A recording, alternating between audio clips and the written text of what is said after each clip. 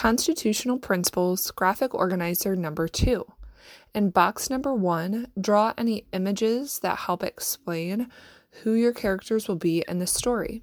Underneath of that, list the characters that you'll use on the lines provided.